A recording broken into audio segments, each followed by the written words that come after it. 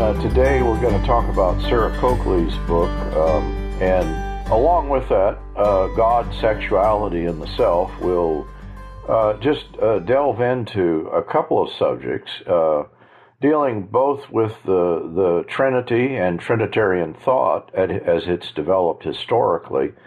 And John is going to bring in Coakley's view then of how that's impacted gender.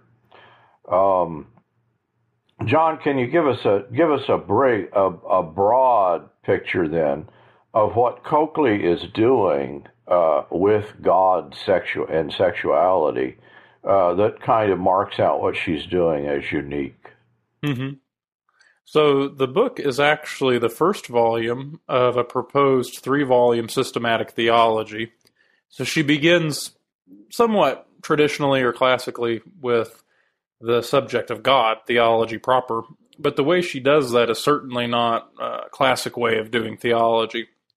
She's talking about the Trinity, yes, but she's talking about the Trinity with reflection about what does it mean to be human, and how has theology of the Trinity, or how have Christians looked at the Trinity in the past, what has shaped those views, and why has so much of church history or even some theology been oppressive, specifically to women, because she is a feminist theologian, but also understanding the need for a nod towards, or at least an awareness of, the Christian tradition.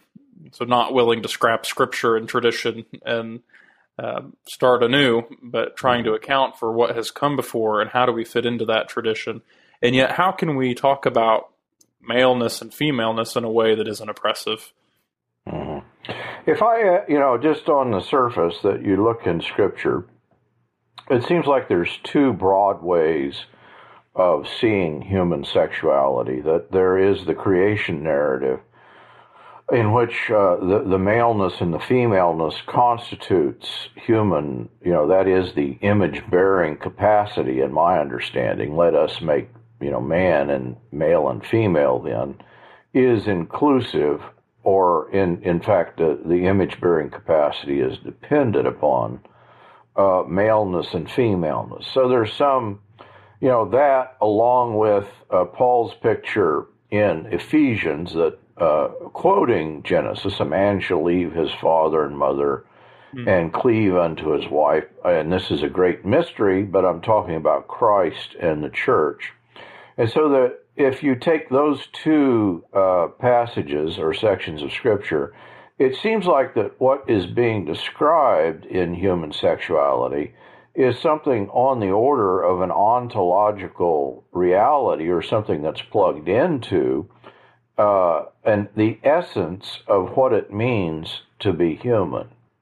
On the other hand, if you go to Paul's picture in Galatians, in which he's describing a departure from the normative, ways of doing identity, there's neither male nor female, slave nor free, that there seems to be a plasticity then to not just, obviously we need not be slave or free, or at least those things need not be definitive of us, but it's a bit surprising that Paul includes that kind of plasticity into something that he's elsewhere or describing on the order of an ontological reality. Yeah, and it's interesting that you would bring up those scriptures in particular, because Coakley notices this, what might seem to be a contradiction in what Paul is saying. Of course, she doesn't take it as that. But there's also, in the early Christian tradition, a divide along these lines, so that with Augustine, and perhaps even a more Western, in quotations, Christianity, what is privileged is this ontological reality of a difference between male and female. For Gregory of Nyssa, though, and what perhaps gets characterized, at least in Coakley's books, as a more Eastern way of looking at the Trinity and thinking about what humans are, Gregory actually sees gender as being completely fluid throughout all of his writings. he's also much more mystical than Augustine, and so you have another contrast where Augustine talks about an ascent into truth as an ascent into the light and an ascent into where things make more sense. Whereas Gregory, quite the opposite, will talk about coming to know truth in God is an ascent into darkness and a loss of control. Now, in the end of her book, she tries to make those 2 points converge.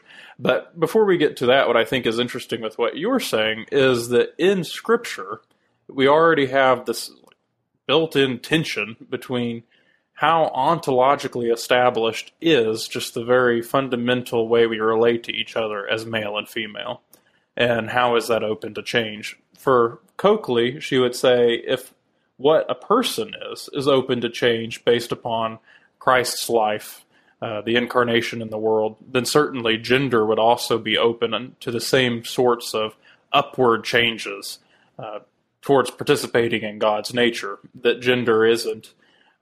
In saying that gender is ontological, and that may be true, and that it's included in what it means to be human created by God, it doesn't necessarily mean that it's static. Mm-hmm. But it's not a passage beyond genderedness then, but it is the sense that in participation in God, genderedness is still part of that participation. It's just that it's expanded in meaning. Is that the idea? Yes, or redirected perhaps, so that for her, and really, I mean, dealing with the Western tradition, gender has always been seen as the source of sinful desire, lust, man's lust for woman and vice versa.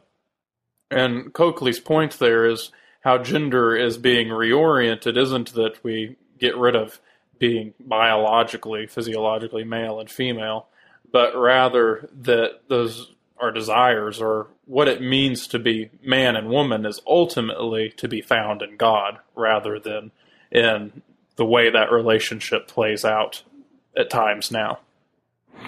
And I wonder what she does then with the image of the church as the bride of Christ and bride as the Christ as the groom. Is there the sense then that human genderedness then you would almost wonder in that imagery if there's not a kind of ultimate plasticity. I assume that's not what she's saying. Well, I mean, in a way, those images, as that all corresponds, we're talking about two things. At one level, talking about maleness and femaleness, and then at another level, talking about masculinity or femininity, what it means to be a bride, what it means to be a father, and what it means to be a son, or what it means to be a male, what it means to be a wife. And and what she's saying is those understandings are being redirected as we're taken up into God. Actually, Gregory of Nyssa says that we all become the female as we enter into the church in the very relation, commenting on the very scripture that you're talking about that's in Ephesians and other places. But for Coakley, it's not so much that. She's not taking these metaphors that literally necessarily, but simply to say that when we are talking about sex and desire and gender and all of that conversation really plays into her definition of desire, that what's really going on is that we have simply a misapprehension or a bent understanding of God.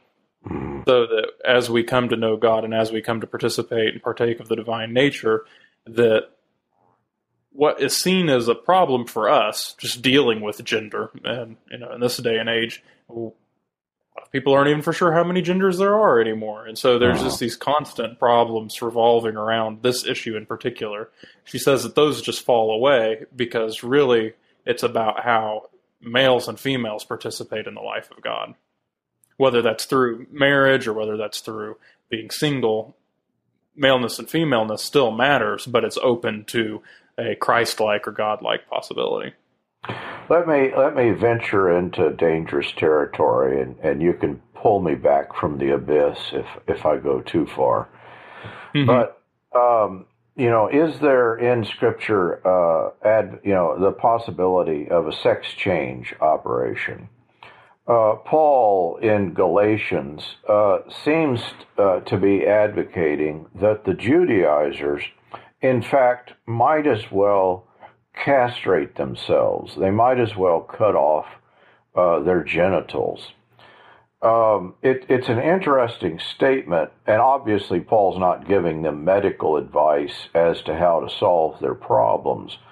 In fact, I think it's just the opposite, that what he's doing is that they seem to be imagining that they can manipulate their genitals, or they can manipulate a principle of the law, or they can manipulate, a mountain, a temple, and that through the manipulation of these objects, that in some way that is synonymous with salvation. And it seems that what Paul is saying there is just the opposite. He's undermining the very notion that you're dealing with first order reality when you're dealing with mere genitals, or you're dealing with mere objects in that sense. Yeah, I think, with a nod towards Coakley's work, but also with a nod towards your work, the problem is that as humans, whether we're talking about desire as some sort of fundamental force for our lives or what that might be, is that we mistakenly will take what is not suitable to fashion an identity upon, and we will, to use your word, manipulate it such that we're really trying to manipulate an identity for ourselves. And so, Coakley's way of arguing against something like that is, a life, even talking about gender, has to be ordered towards the Trinitarian God, who is obviously not gendered in that way. So, what if male and female is the way that we bear the image of God, but God is neither male nor female, then that is not the foundation of our identity in Christ, or in relation to the Trinitarian God. And the idea of Trinity here enters in, I guess, into her work, and that's what I'm curious then. That how does one, what is her passage then, or is there, from human sexuality to a participation in a Trinitarian identity? Well, at a fundamental level, it would have to do with right relationship, so that the Trinity is a trinity of relationships, and so even perhaps that's what gender is really about, is how we relate to one another. The way she explores the topic, I found very interesting, because she does it through art. So she does do a reading of Augustine and a reading of Gregory of Nyssa. Her reading of both Augustine and Nyssa actually may be the more cavalier part of her work, but what seems to be much more straightforward and argued very well is she goes through artwork from the 3rd century all the way to about the modern period. And she's not trying to say that there's just one clear progression in the artwork of depicting the Trinity, the iconography, but rather she's just taking what is the norm for each period. So there's always going to be exceptions. But what she notices is that closest to, say, actually before Chalcedon, before the Council of Chalcedon, and even perhaps before Nicaea, the way the Trinity was depicted was always as one of the theophanies of the Old Testament, first and foremost. So this is the Trinity revealed rather than, say, the immanent Trinity. And there is no explicit gendering of the person. So a famous one that she looks at is from the Catacombs of Rome from the 3rd century, as God reveals himself to Abraham. And so you see 3 persons, and the early church translated these 3 persons not as some Protestants do today as God and 2 angels, but rather as the Trinity, these 3 people that come and meet Abraham.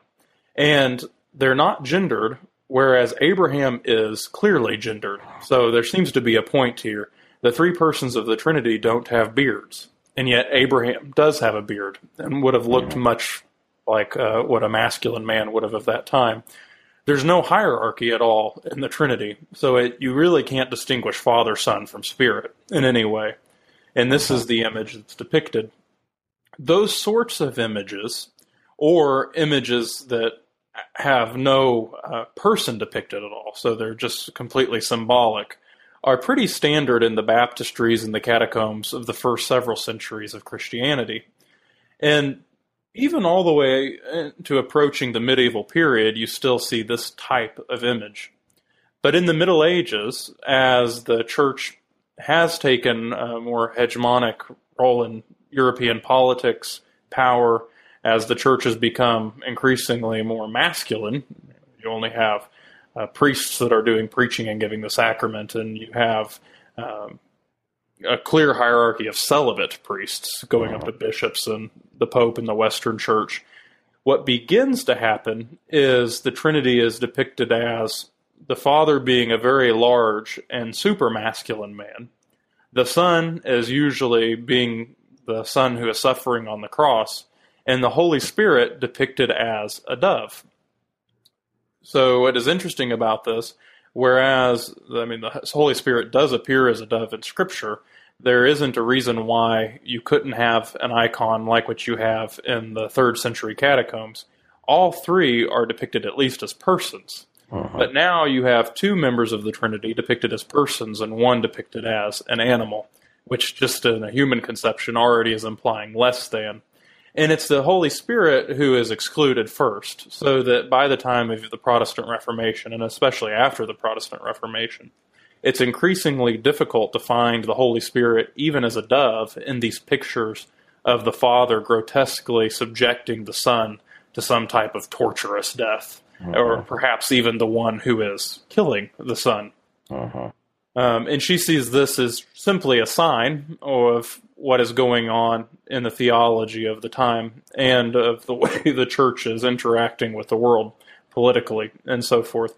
Women are being oppressed. Not only that, but you have just people groups besides Europeans being oppressed. And the theology seems to be working towards that type of oppression, towards that type of hegemony of power and so forth. Then as she moves forward, of course those images don't disappear at all, but she begins to find images that are more symbolic. A famous one that she picks on is... and I'm going to forget exactly what the image is, but it's of three beings who none have faces, none have, I think it's William Blake. Yes, it's by William Blake, and it's simply a sketch of the Trinity. This is done in 1793, but there's no hierarchy, there's no gender, there's no faces even on the beings that are depicted. And her point is this type of image actually invites the one who is looking at the artwork into the image as a participant of what is really going on, what am I looking at? And that's the way our Christianity should function, that rather than theology being oppressive and being completely definitive, theology is inviting us into the life of the Trinity, a life of participation where we have to acknowledge some type of lack of control. And in this way, that should do away with oppression of women in one sense, but a oppression of any person, because there really is no lessers than us. We are acknowledging that we all must enter into this divine participation in the life of the Trinity for our salvation, and really to become humans. I mean, that's several things hitting me there. One, in a psychoanalytic perspective, but also then in a postmodern understanding, a phallocentrism that seems to be coming through. And phallocentrism you can equate with an ontotheology, and the sort of thing that you just want to say it all. If you think of a Lacanian or Zizkian notion of the male and the female, orientation, that the masculine orientation is the one that you get in. Certainly, it comes out most clearly in modernity, but I wouldn't, confine it to modernity. And that is the idea of you're going to, in some way, say it all. You're going to give an exhaustive explanation. And of course, is she specifically then equating this development with the development of an onto-theological, phallocentric kind of understanding? Yes, absolutely. So her way of doing theology in this proposed 3-volume systematic theology is one that is directly taking on the critiques that have been posed against systematic theology in general. One of those being that it always ends up being an onto-theology. And instead she's proposing a theology on the way, so one that we enter into, and that necessarily includes Christian practice, especially through prayer. Let's say very quickly that what do we mean by onto-theology? I actually think that you said it really well just a moment ago, that it's a type of theology of everything, but not simply a theology of everything in the sense that we might engage the world theologically, but rather that we're going to construct a foundational system upon all which we can continue to build, or that is going to be able to categorize everything, explain everything.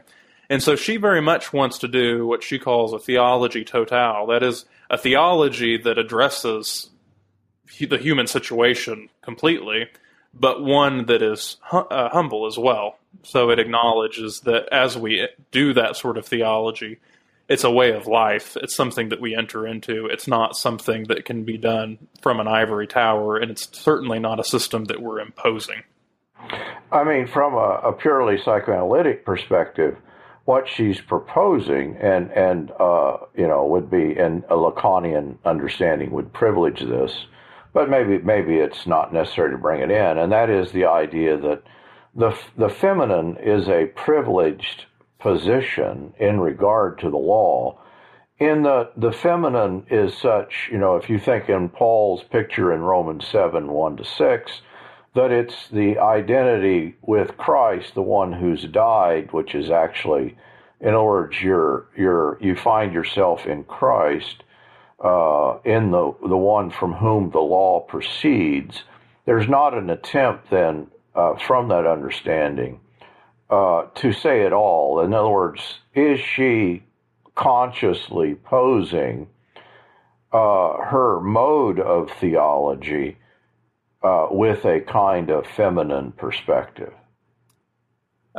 Yes, but she does so tentatively. So I'm not for sure exactly the extent of her awareness of Lacan. She's definitely aware of Lacan, and she's engaging in feminist Lacanian psychoanalysts that are come after him in France. But she's also aware of the danger of simply reifying the feminine as a category. So at the end, she wants to be Christian. But she is certainly aware of Lacan's critique, and that what we might associate with the masculine is this type of oppressive, hegemonic onto-theology. And that's all Lacan, or at least that's my reading of Lacan. He's not literally talking about, genitals, and he's talking about orientations. Yes. Well, I think even in that sense, she's still saying there's something beyond simply the feminine. As much you do in your book, there's Romans 8. And actually that's the model of prayer that Coakley will use is a Romans 8 model of prayer. Mm-hmm. Because it's a Trinitarian model. I'm curious then, does she tie a particular view of atonement in as there is a departure from, an early understanding of the Trinity, and then there's this more masculine, oppressive Trinity?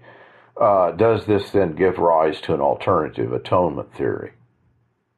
Yes, only in mention, though, because I imagine that the person and work of Christ come in volume 2. Oh. So, okay. So she's not working that out. But, it's blatantly obvious in the artwork that during the Reformation, the way, especially Protestant art, depicting the Trinity changes is that all of the sudden you see penal substitution painted. Mm-hmm. And so that's obvious, yes. And, the picture then that she's coming to, I think is one that many people have come to. I think I've just recently gone back to John Howard Yoder's then now we see Jesus. I don't know if you remember that. Yes. And of course, this is, I don't know what you call this. Is it postmodern?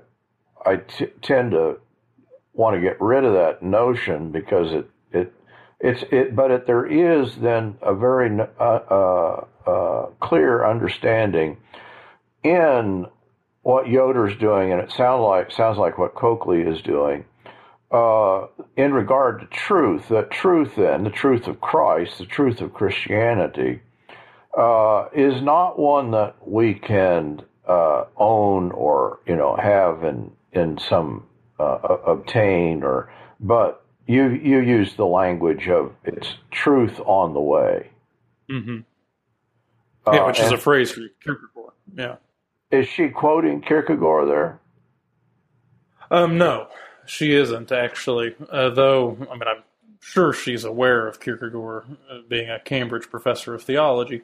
But I think that he, captures this so well to say that truth is on the way, and what is communicated to the Christian who is trying to follow Christ isn't knowledge, but existence. Because we are in existence and we are trying to follow the one who is not in existence. Though Kierkegaard will that's his distinction between God and, of course, created things, meaning that God is existence. So, as Paul says in Colossians, we move and live and breathe within God. We exist within God.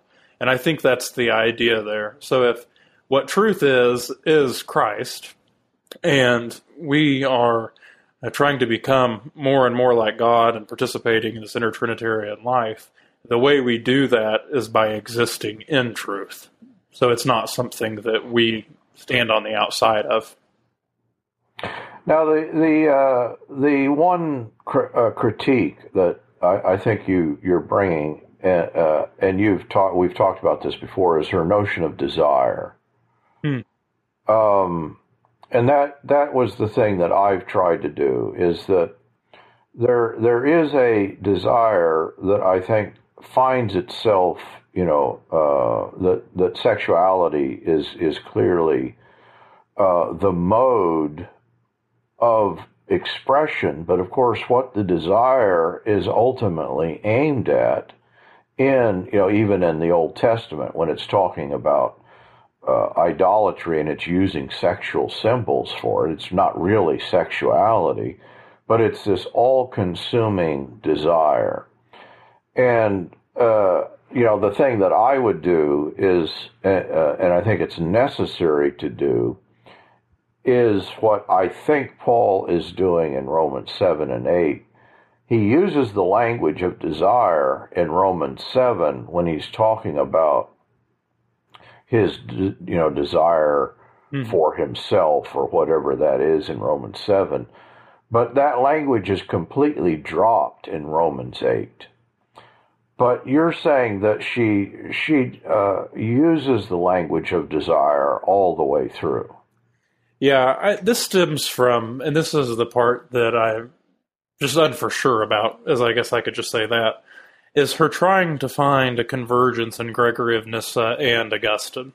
So Augustine is very leery of thinking that there's a quick transition from who we are apart from Christ to who we are after we have been infused with God's grace.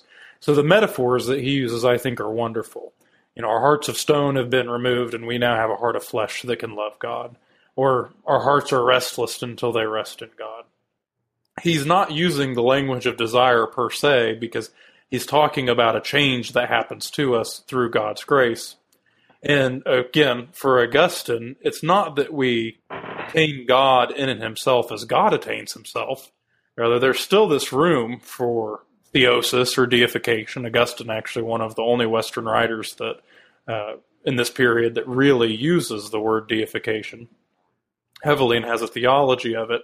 But he's so aware of what grace's role is in that process of deification, even though perhaps he doesn't clearly spell that out. So it takes later people.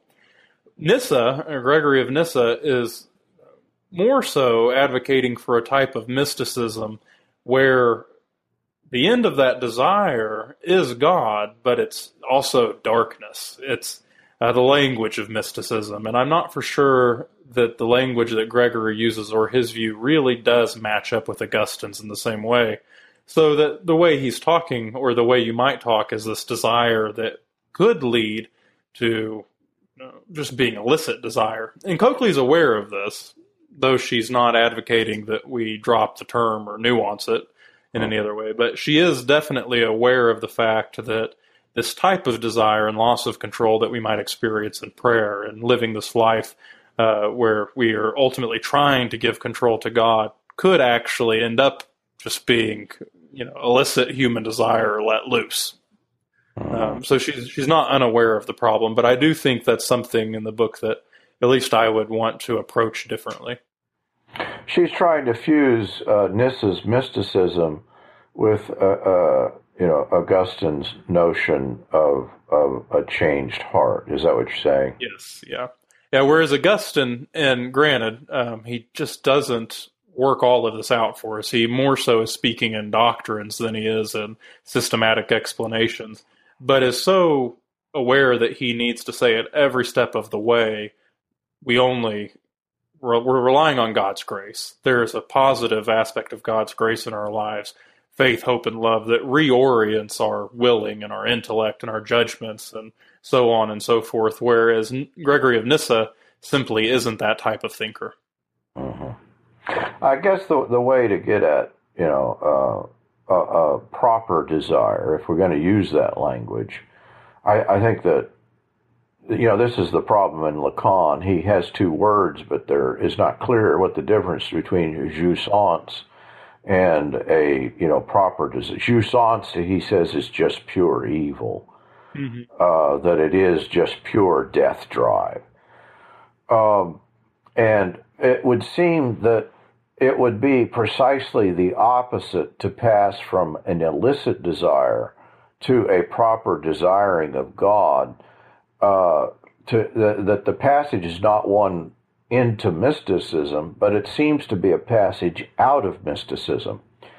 I would argue you can take this apart a little bit, but in other words, part of what's happening, I think, in illicit desire is we something has a handle on us, or something gets a grip on us, and we have no way of articulating this thing or directing it so that it becomes murderous, death-dealing, and oppressive.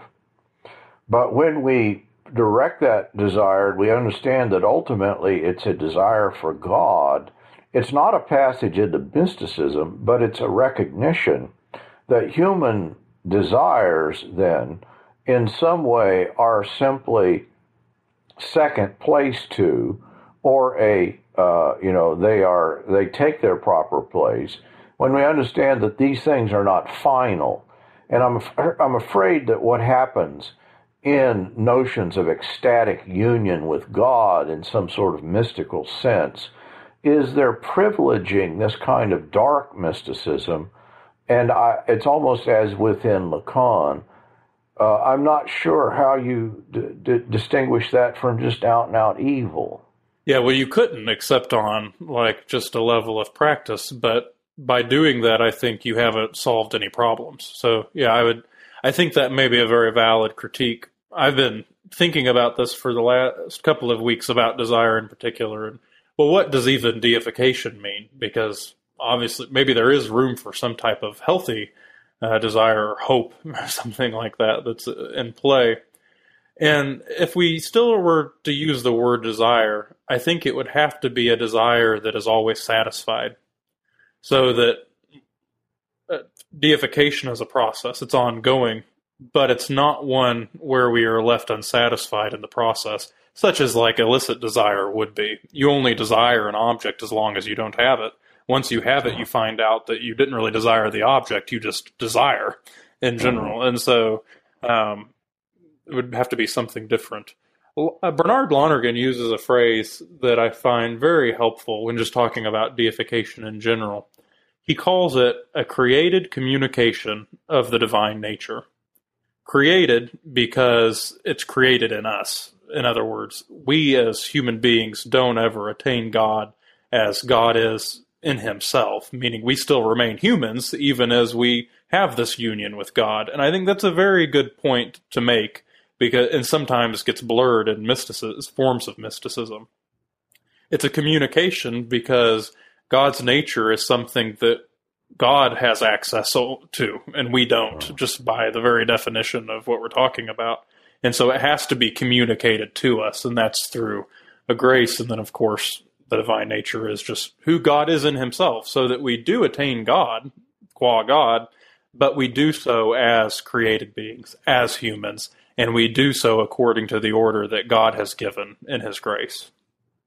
And I think that's much more helpful than conversations about just desire in general, or darkness, or ascending into darkness even, rather than descending into darkness, because I'm just never for sure really what gets practiced or what's imagined there. And the thing that I see at least happening in Romans 7 and 8 is that the word desire does not appear in the Greek, as far as I know. And what displaces it, and I think that's what's happening between those two chapters, is that hope displaces desire. And hope, then, certainly it has some of the characteristics of desire. It's something, though, that is consciously unfulfilled. In other words, hope is a longing, but within the definition of hope, you understand this is a longing that, by its very nature, you can't see God. You can't, you can't attain this thing, and so it's a longing that is, you delay it. You're sad. It's there is a certainty that comes with it. Whereas with desire, there is a longing, but the presumption is that you can fulfill this thing, that you can, and that's always my danger with the fear of the beatific vision, is that I'm afraid that what you're talking about is a longing that is fulfilled, a desire that is satisfied, when in fact that's not something that we have access to this side of eternity. I'm not sure about the other side of eternity, but this side of eternity, all we have is hope and faith. Well, actually, a good Catholic would define the beatific vision within the created communication of the divine nature, so that it isn't something that we even have until the faith becomes sight, so to speak, is the metaphor there of vision. But it's not really something that you're seeing, because of course God is spirit, but rather it's just being in the presence of God. But even there, a good Catholic is careful to distinguish that you're experiencing that union with God as a created being. Your substance hasn't changed, so to speak. So it's not a loss of the individual into the one or anything like that. Yeah. I understand that. I understand that there is a legitimate usage of that understanding, but I'm afraid what happens in an apophatic theology is, in fact, an illegitimate usage. Yeah, and so that's the part of Coakley's work that makes me most uneasy, is that, Gregory of Nyssa is clearly an apophatic mystic, and Augustine doesn't seem to be that. And trying to merge the two, trying to make them converge maybe too much. And you have to admire the project that we want to hold the mystery of God. We don't want to relinquish the mystery. And we want to, in fact, hold our own understanding and apprehension of God in some way in advance of, a full achievement of that, not a presumption that we can have that. But I think that there are two different ways of doing that, and that's all I'm saying. We need to distinguish that. Yeah, the hope is, it's the attainment of an unfulfilled reality, so that we have access to a reality that it will exist, but doesn't exist, and yet it already is affecting us. And I think that's Romans 8. That's what Coakley is seeing happening in the picture of prayer in Romans 8, and this is where she ends up. And so if her methods to get to this point may be a little bit dubious with Gregory of Nyssa and Augustine, I think the end point of the book is one that should be taken and noted as good. And that is that in Romans 8, what we have, her last definition of what it means to lose control, is this idea that we enter into a relationship with God that we only have in Christ, so that's already a little bit of a loss of control. We acknowledge God as Father in Christ, but this union or this participation is only complete as the Spirit intercedes and prays for us in ways that we don't fully comprehend. And I don't really have a problem with that, with where she ends up with her picture, because the idea, she's using that Romans 8 picture then to critique a theology that would try to say everything in such a way that somebody's inevitably oppressed. Say the last part again. Say it one more time. That through the Spirit, we have, and remember in the artwork that she's displaying, and actually in theology in general, through the Middle Ages into the Reformation, the Spirit is neglected the most. But it's through the Spirit that we have this union with God in such a way that we're in Christ, we have a relationship to the Father, where we've given up control of our life. We've allowed room for God's grace to both operate on us and to cooperate with us so that we can become Christians. We can become transformed into the image of Christ. And if we realize that's what Christianity is, and that is necessary to even doing theology, then we're already saying no to those types of onto-theology that necessarily oppress people because we're trying to explain a complete system of everything. Mm-hmm. And so, yeah, she's working out in conjunction, I think, with a lot of different theologians, an alternative to a phallocentrism and onto-theology. And it comes then with a kind of humility, and maybe is that in the end the main thing of this, that we learn a kind of humility before the authority of God that does not presume to know or to have to know. Yes. Yeah, so some of her other work deals with submission and powers and those types of things. And in conclusion, you begin to realize, well, there's nothing that's about being male and female that necessarily a part of God's plan requires the female to submit to the male as being greater or above, but actually the male and the female submit to one another as we submit as humans to God. So that's a picture of humility, and that submission for her, at least in God's sexuality and the self, is through prayer. Through being willing to be changed by prayer. Is that submission in our maleness and femaleness of an infinite proportion? That is it, I'm asking something very simple here. Our maleness and femaleness is not one we shed in a resurrection body. Mm-hmm. Is that correct?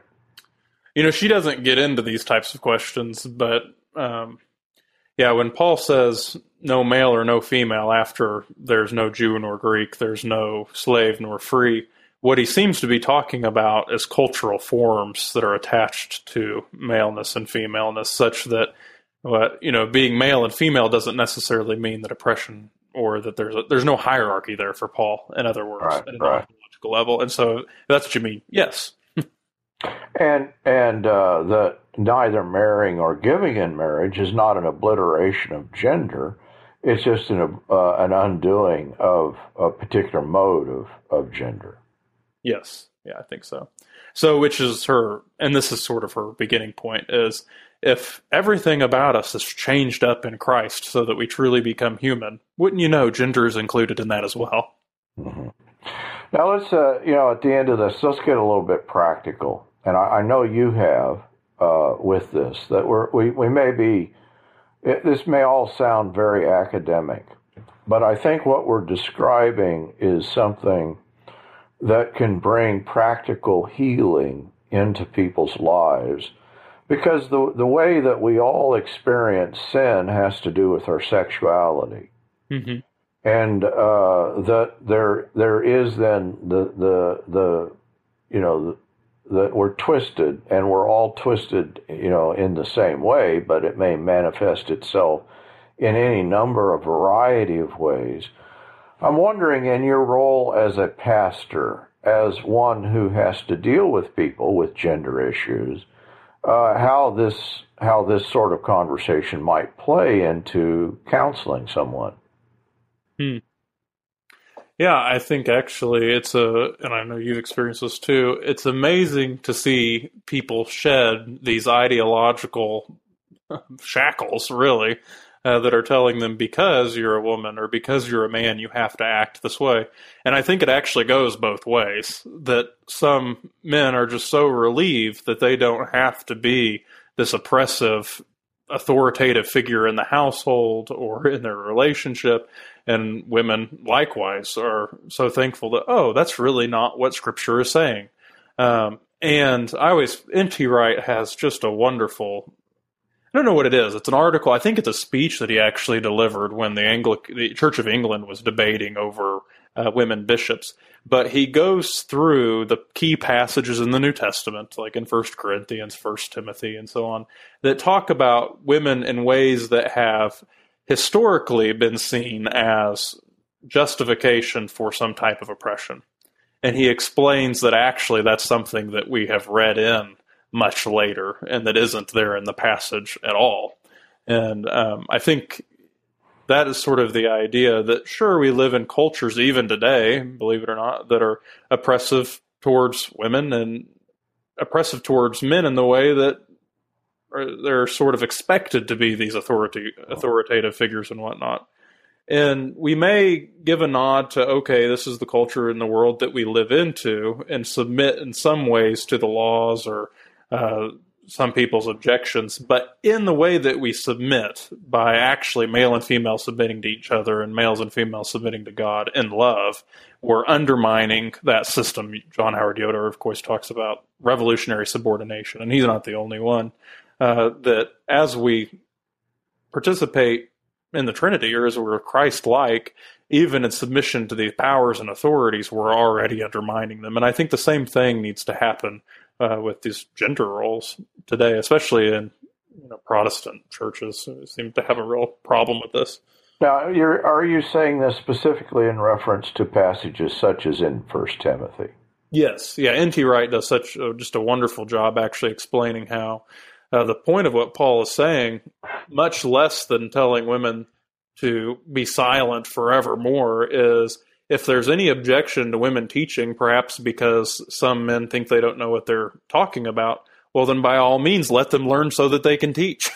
And, there's a way of reading that is true to the grammar, and I think N.T. Wright shows it's rather true to the flow of the book as a whole, that makes a lot more sense to other passages of Scripture, one like the Galatians one that we've quoted several times, but also just other passages where women are obviously active in teaching and preaching in churches in the first century. And so the revolutionary subordination of Yoder, is that, when Yoder's talking about that, he's talking about it in the passages in Romans regarding government. Not just that, but usually we think of that subordination as one that takes place in regard to forces outside of the church. And what you're describing, certainly there is this mutual subordination, but the revolutionary subordination, the one that upsets the structures of the society as a whole, isn't that one that takes place then in regard to the principalities and powers that are out there? Well, Yoder actually does extend this to male and female relations and marriage, and he's talking about cultural norms. And there's the word in Galatians, I can't think of the stoicheia, I believe is what the word is, sort of the fundamental principles. Something like that is a really rough translation. This is in Galatians, as Paul is discussing what it means to be Christian in relationship to the powers, and this all surrounds the topic of gender as well. And the idea is it's not simply those powers that are embodied in Caesar or a president or a military, something like that, but there's also some other type of power at work. Not necessarily, obviously there's an allusion there to Satan or the demonic, and that's sort of behind all of this. But there's also these powers that just seem to be the fallen fundamental principles, the way that fallen people think the world works. And I think that clearly extends into like marriage and male and female relationships. And the way that that's overturned is not by just completely saying, well, we're going to live in a society that doesn't even, doesn't acknowledge that this is how most people think, but rather one who says, okay, we can still conform to some of these structures, but do so with the love of Christ in such a way that it actually undoes the structure. So, in the first century, a male could kill his wife, and that was completely legal because he had ownership of her, much like somebody would have ownership of a slave. Once Paul says, husbands, love your wives with the love of Christ, you realize there's no ownership any longer. So Paul isn't saying, go tear up all the legal contracts. He's simply saying they're not valid in the same way because of what Christ has done, who Christ is, and now who we are. That's heavy. Yeah, that's good. That's good. I just brought up the Yoder again, that I wonder if Coakley, once you relinquish a kind of ontotheology, then the discussion arises as to how truth establishes itself, or how do we recognize the truth? How does the truth function for us? Because I think all of these things are changed up once we relinquish this kind of, modernist or an ontotheological understanding. And I think one of the key insights of Yoder, or it's just there in the New Testament, is that there is the sense that Christ and those in Christ, as we are discussing right now, that there is this continual upsetting or overturning of the structures of the society, of even the definitions of value or truth even, and that this is itself then the process of Christ bringing all things in subjection to himself. But that's a process that we are participating in, yes, and that we're witnessing it as it unfolds. Yes. Yeah. Much of our conversation is taking place in Colossians chapter 1, because and I think maybe there's a key aspect of this. We keep referencing Yoder, and Yoder is working all of this out sort of on an ethical level, or an ethical historical level. Coakley, what I think is so wonderful about her book is that she realizes that all of our questions should be directed towards the practical, the ethical. What does this mean for us? But she is unwilling to give up the fact that we need some type of metaphysics to make sure all of this works out. And that's what Paul does in Colossians 1. So he talks about how we bear fruit and we grow from the knowledge of God, but we only we gain the knowledge of God as we walk worthy of our calling. So the ethical and our knowledge, or the intellectual, is tied up together there. And then as the chapter progresses, in verses 15 through 20, you have this early Christian hymn. That's what some people speculate that it is. Anyway, it's just 5 verses of very deep metaphysical insights about the universe from a Christian perspective. And this is where he puts Jesus in relation to the cosmos and how he is above it, created it, holding it together, and making those powers subject to him. So I think you need both things. And maybe that Coakley is doing that in a way that could definitely be built upon. That I think a good critique maybe of Yoder's work would be, this is all good, but where is the metaphysics? Where is Christian doctrine? Where is, what makes all of this make sense?